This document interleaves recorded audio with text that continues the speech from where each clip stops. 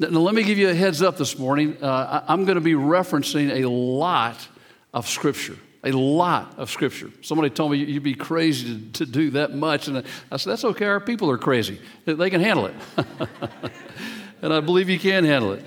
But the purpose of that is that I want to let Scripture tell the story today. And I want us to have as complete a picture as possible of all that happened to our Lord Jesus in just that very brief period of 9 to 10 hours prior to his crucifixion. Well, those hours were incredibly chaotic. And again, that chaos continued until Jesus breathed his last breath upon the cross on Friday afternoon. We're going to see many try to take his life from him amidst that chaos. But we're also going to see the astonishing majesty of a Savior who is in complete control and who freely offers his life up for us. Well, the Jewish people in the time of Jesus actually prided themselves for what a good system of justice that they had.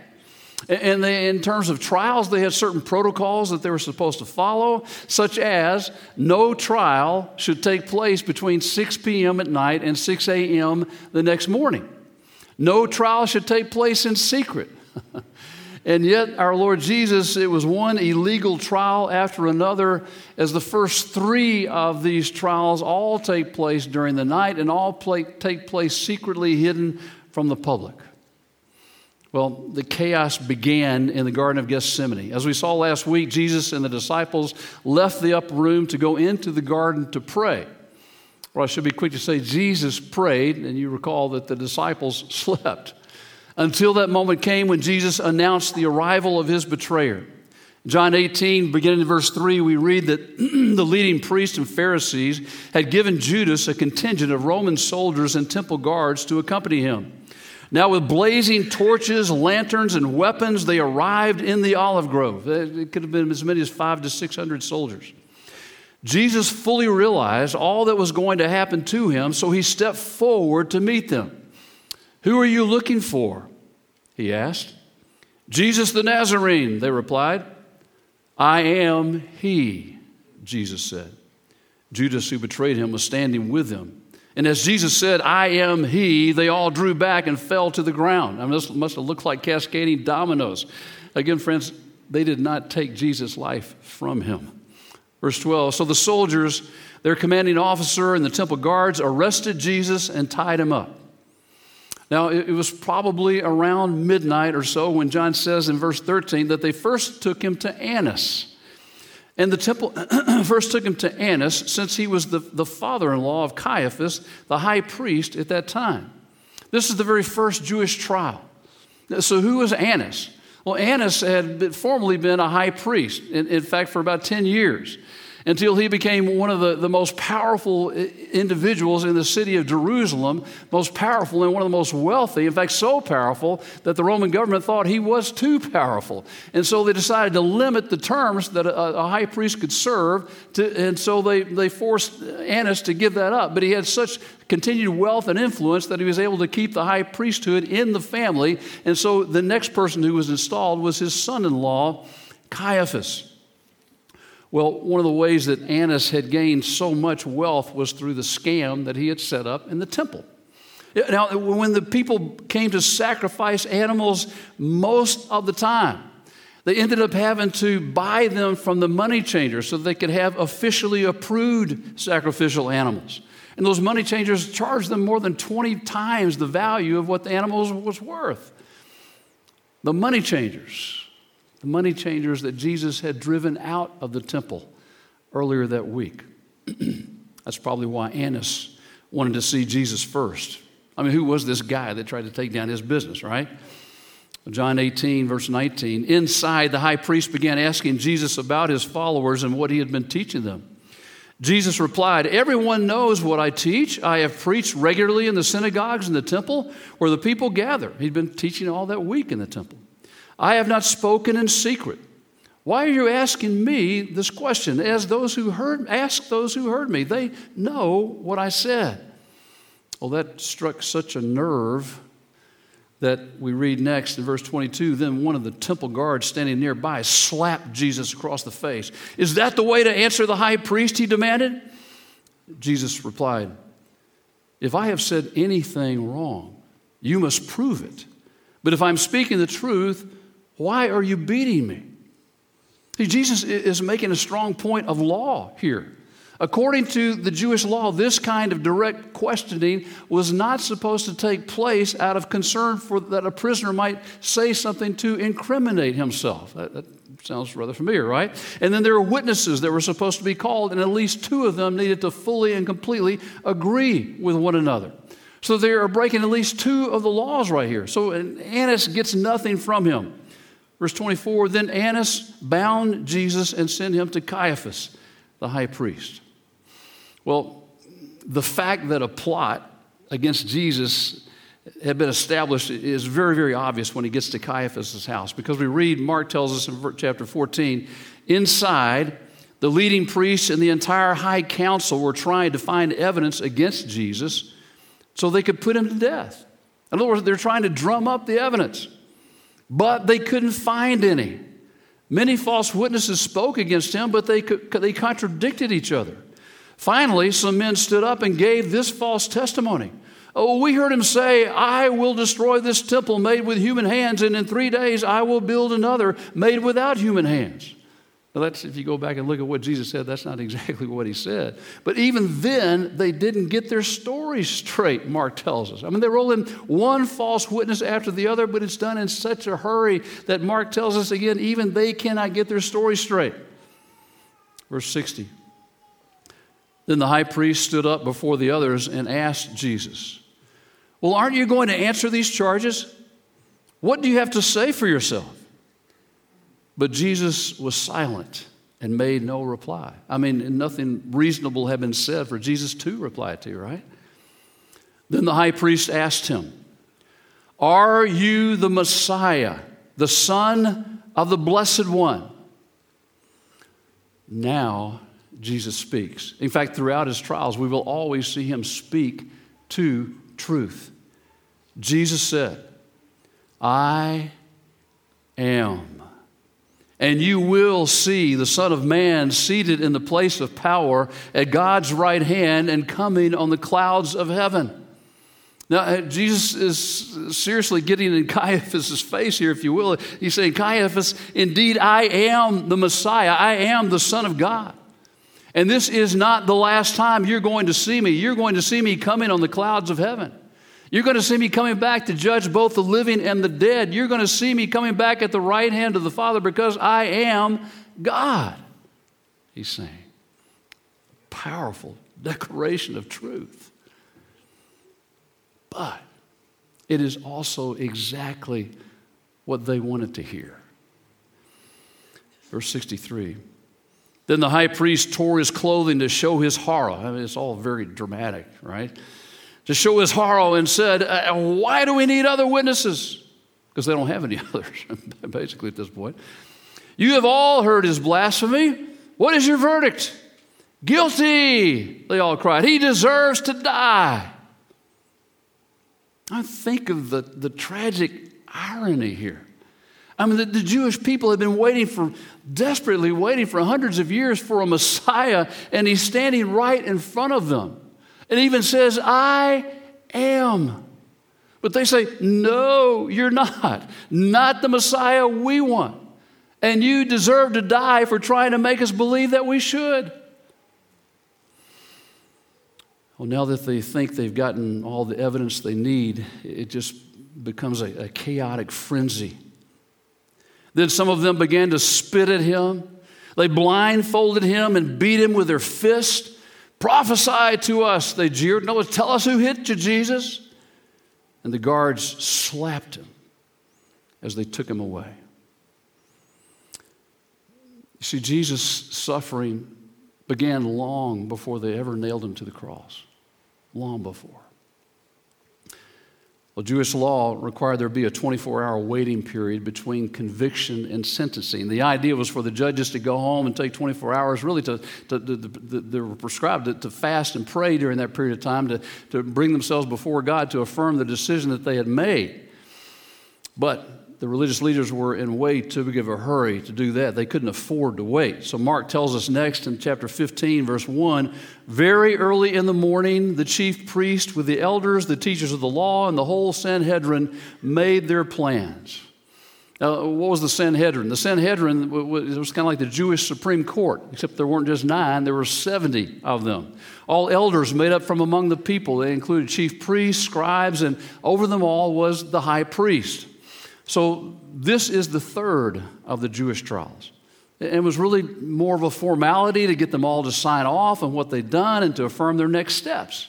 But again, this all had to happen quickly in order to avoid as much of the public as possible, because they didn't want Jesus' followers that still remained to get wind of this and try to raise a stink about it. So they wanted to get him into the hands of the Roman government as quickly as possible. So that's where they take him now.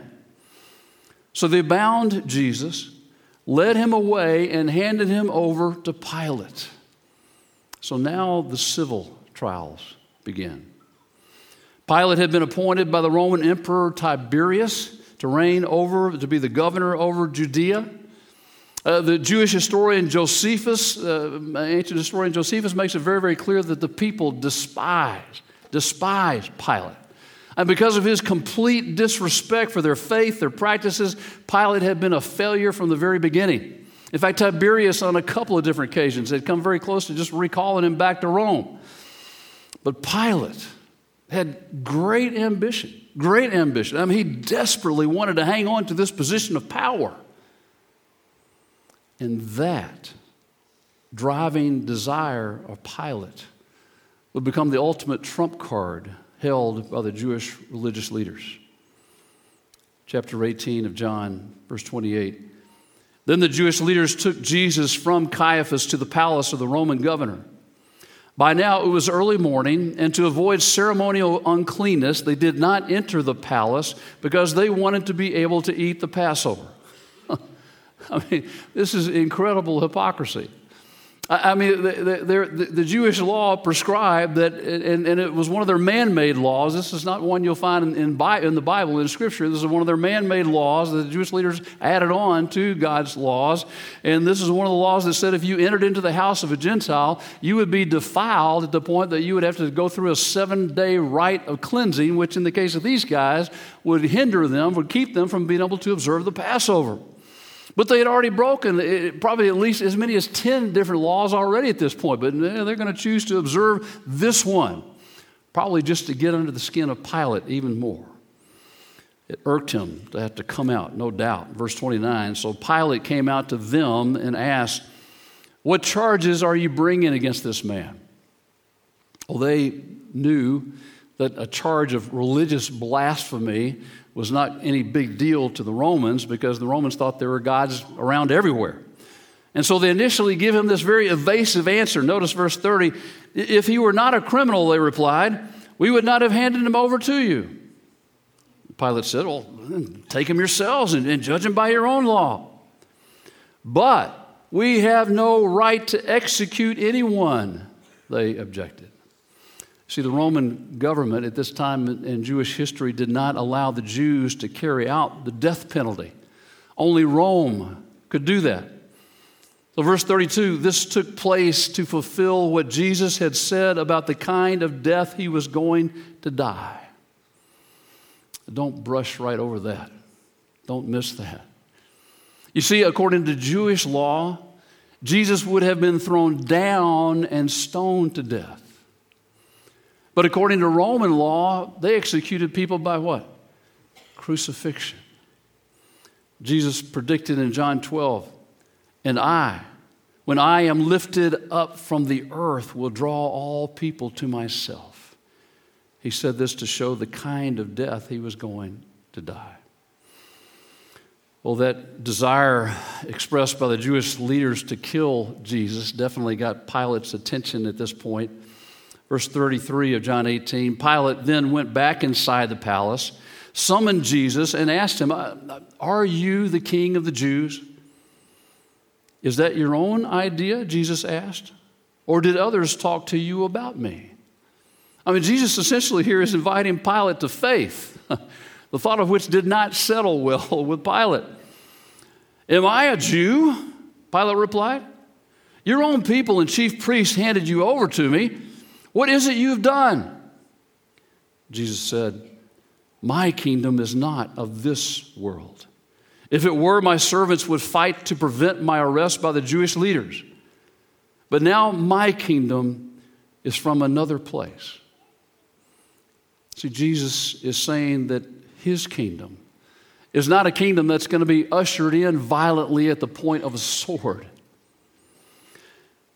You remember when Jesus talked to the Pharisee named Nicodemus way back in John chapter 3. He said, you must be born again to enter into the kingdom of God. Entrance into God's kingdom, into Jesus' kingdom, requires the spiritual miracle of rebirth. Something Pilate knows absolutely nothing about. A kingdom he has no idea about. And then he says then to Jesus, oh, you are a king then, said Pilate. Jesus answered, you say that I am a king. But in fact, the reason I was born and came into this world is to testify to the truth. Everyone on the side of truth listens to me. What is truth? Retorted Pilate. It's hard to know exactly what Pilate meant when he asked that question. But you can't get any more contemporary than that, can you? What is truth? In our culture today, and I know I'm not telling you anything you don't already know, truth is a moving target. I mean, it is such an interesting time. People are essentially desperate for the truth, but they would never admit it. I mean, like the Jewish leaders and Pilate, they refuse to believe it when you present the truth to them. It's a demonic deception. Jesus' kingdom is a kingdom of truth. He came into this world to testify to the truth, he said. That is the truth about God, the truth about who he is, his love, his justice, his grace, his forgiveness, his holiness. And then also to testify to the truth about human beings and our need for the good news of God's love and grace and forgiveness, and to his spiritual kingdom that can come on earth and also in eternity beyond. Jesus said, everyone on the side of truth listens to me. They truly listen. That is, they not only hear with their ears, but they hear with an intent in their heart to obey him, to live according to his truth, because they've aligned themselves to what really is true. Pilate is standing face to face with the one who is truth incarnate. But he is not hearing. He is not hearing. Verse 38 of John 18. With this he, that is Pilate, went out again to the Jews to the Jews gathered there and said, I find no basis for a charge against him. Now Luke's gospel tells us at this point, chapter 23, but they insisted he stirs up the people all over Judea by his teaching. He started in Galilee and has come all the way here. On hearing this, Pilate asked if the man was a Galilean. And when he learned that Jesus then was under Herod's jurisdiction, he sent him to Herod, who was also in Jerusalem at that time. All the governmental leaders in the region came to Jerusalem for the Passover. Well, this is Herod Antipas, who was essentially the governor over the region of Galilee. And so what Pilate is trying to do is to avoid Jesus at this point. I'm just going to let Herod handle this, which is exactly what many people try to do with Jesus, isn't it? Just avoid him. You can only do that for so long, though, right? You know, as we learned as a part of this study that we just engaged in during our 40 days, the first question that God is going to ask you when you leave this earth is what? What did you do with my son, Jesus? But at that point, you won't have any opportunity to defer to anybody else. You can't avoid him. No one can deal with Jesus for you at that point. But Pilate tried his best. And boy, old Herod Antipas, I mean, he was excited to get to meet Jesus face to face. He'd heard a lot about Jesus, heard about his miracles. In fact, what he was hoping for was that Jesus would put on a little sideshow for him, do a little magic for him, do a miracle for him. But Jesus didn't utter a word to Herod. He was not going to speak to this man who had killed his cousin, John the Baptist. So Herod got frustrated, so he and his soldiers just mocked Jesus. They dressed him up in a fancy robe and sent him back to Pilate. So now, what is Pilate going to do with Jesus? He tries compromise. John 18, verse 39, but it is your custom for me to release to you one prisoner at the time of the Passover. Do you want me to release the king of the Jews? They shouted back, no, not him. Give us Barabbas. Now, Barabbas had taken part in an uprising. In other words, they're asking for a terrorist instead of for Jesus. So Pilate tries another compromise. John 19. Then Pilate took Jesus and had him flogged. Flogging was brutal. Instruments of torture were used that literally ripped a man's flesh from his body. Trained professionals could take a man to the very edge of death and had a bucket of salt water sitting there, and if the victim passed out, they'd take the bucket of water, throw it on his open wounds to wake him up. Then after the flogging, we read verse 2 that the soldiers twisted together a crown of thorns and put it on his head. They clothed him in a purple robe and went up to him again and again, saying, Hail, King of the Jews! And they slapped him in the face. The Old Testament book of Isaiah prophesies, chapter 53, verse 5, He was beaten so we could be whole. He was whipped so we could be healed. Well, once more, Pilate came out and said to the Jews gathered there, Look, I am bringing him out to you to let you know that I find no basis for a charge against him. And when Jesus came out wearing the crown of thorns and the purple robe, bloodied and beaten, Pilate said to them, Here is the man. Pilate's thinking surely when they see how terribly Jesus has been punished that they'll have some kind of sympathy and be okay with letting him go at that point, that the very sight of him would be enough. But as we'll see in a moment, even that attempt at compromise did not work. Let me pause here and ask you for a moment. Is there any way in which you are compromising with Jesus? Are you by chance telling Jesus that you believe in him intellectually, you believe in him with your mind, but you're refusing to let him have your heart?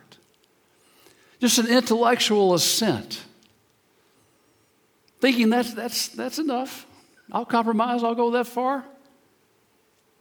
But friends, that is not saving faith. Saving faith is when you give Jesus not just your mind, but also your heart. A saving faith and trust. Or perhaps you're trying to live with one foot in the faith and one foot in the world, and you've been straddling that fence for a long time. Jesus said, no one can serve two masters. Plain and simple. Well, Pilate's compromise failed, and we read next. As soon as the chief priests and their officials saw him, they shouted, Crucify! Crucify! But Pilate answered, Will you take him and crucify him? As for me, I find no basis for a charge against him. The Jewish leaders insisted, we have a law, and according to that law, he must die because he claimed to be the Son of God. And John tells us when Pilate heard this, he was even more afraid. I mean, he was like many Romans at the time, superstitious, apparently concerned that he may have just punished the son of some Roman god. So verse 9, and he went back inside the palace. Where do you come from? He asked Jesus. But Jesus gave him no answer. Do you refuse to speak to me? Pilate said. Don't you realize I have power either to free you or to crucify you? But Jesus answered, you would have no power over me if it were not given to you from above. Therefore, the one who handed me over to you is guilty of a greater sin. So from then on, Pilate tried to set Jesus free. But the Jewish leaders kept shouting, if you let this man go, you are no friend of Caesar. Anyone who claims to be a king opposes Caesar. There's the trump card. There's the trump card. Pilate, if you do this, you're going to get in trouble with Caesar. You may even lose your job over this, Pilate. When Pilate heard this, he brought Jesus out and sat down at the judge's seat at a place known as the Stone Pavement, which in Aramaic is Gabbatha. It was the day of preparation of the Passover about noon. Here is your king, Pilate said to the Jews. But they shouted, take him away, crucify him. Shall I crucify your king? Pilate asked. We have no king but Caesar, the chief priest answered. Whoa. To hear those words out of the mouths of the chief priest must have taken Pilate's breath away. To hear such a declaration from a people who had always so fiercely declared that they had no king but God. Well, at that point, Matthew's gospel tells us that Pilate chooses to be expedient. Pilate saw that he wasn't getting anywhere and that a riot was developing. So he sent for a bowl of water and washed his hands before the crowd, saying, I am innocent of this man's blood. The responsibility is yours. What a cop-out, huh? Are you acting in any way with expediency in your relationship with Christ? Or maybe you're finding it more convenient in your life to not do what you know in your heart of hearts is the right thing to do? John 19, verse 16. Finally, Pilate handed him over to them to be crucified. So the soldiers took charge of Jesus. Carrying his own cross, he went out to the place of the skull, which in Aramaic is called Golgotha, and there they crucified him.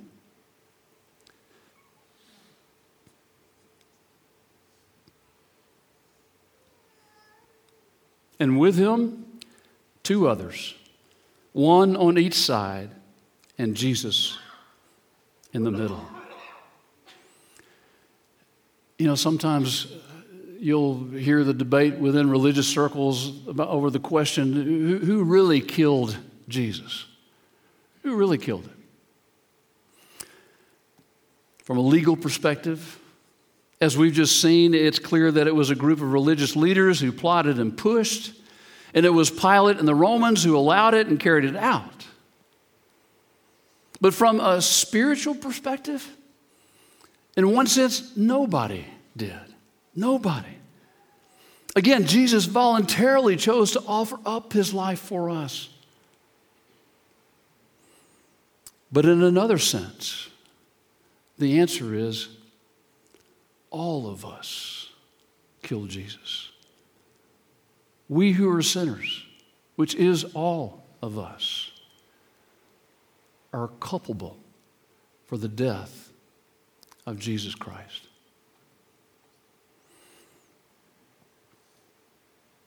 First Peter 3:18, Christ suffered for our sins once for all time. He never sinned, but he died for sinners to bring you safely home to God. He suffered physical death, but he was raised to life in the Spirit, which is what Easter is all about.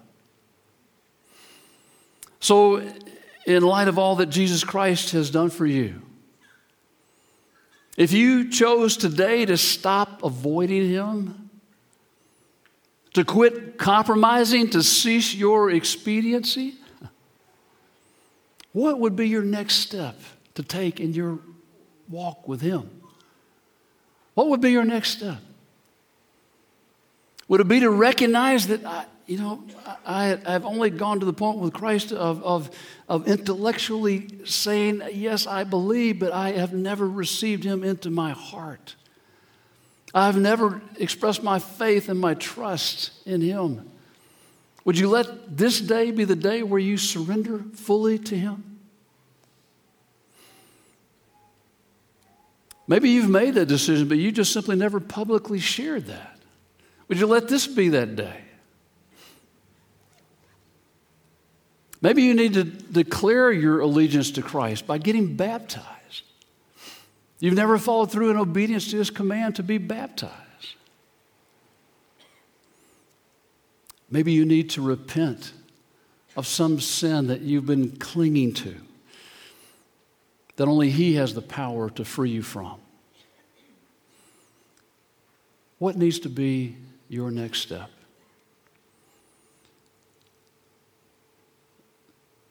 As His Spirit reveals that to you just now, are you willing to take that step? Let's pray together.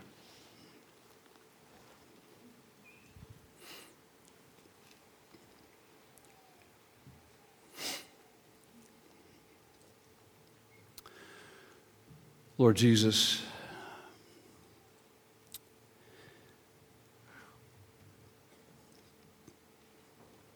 we marvel at the majesty of who You are. And we marvel at all You did for us, all You went through for us.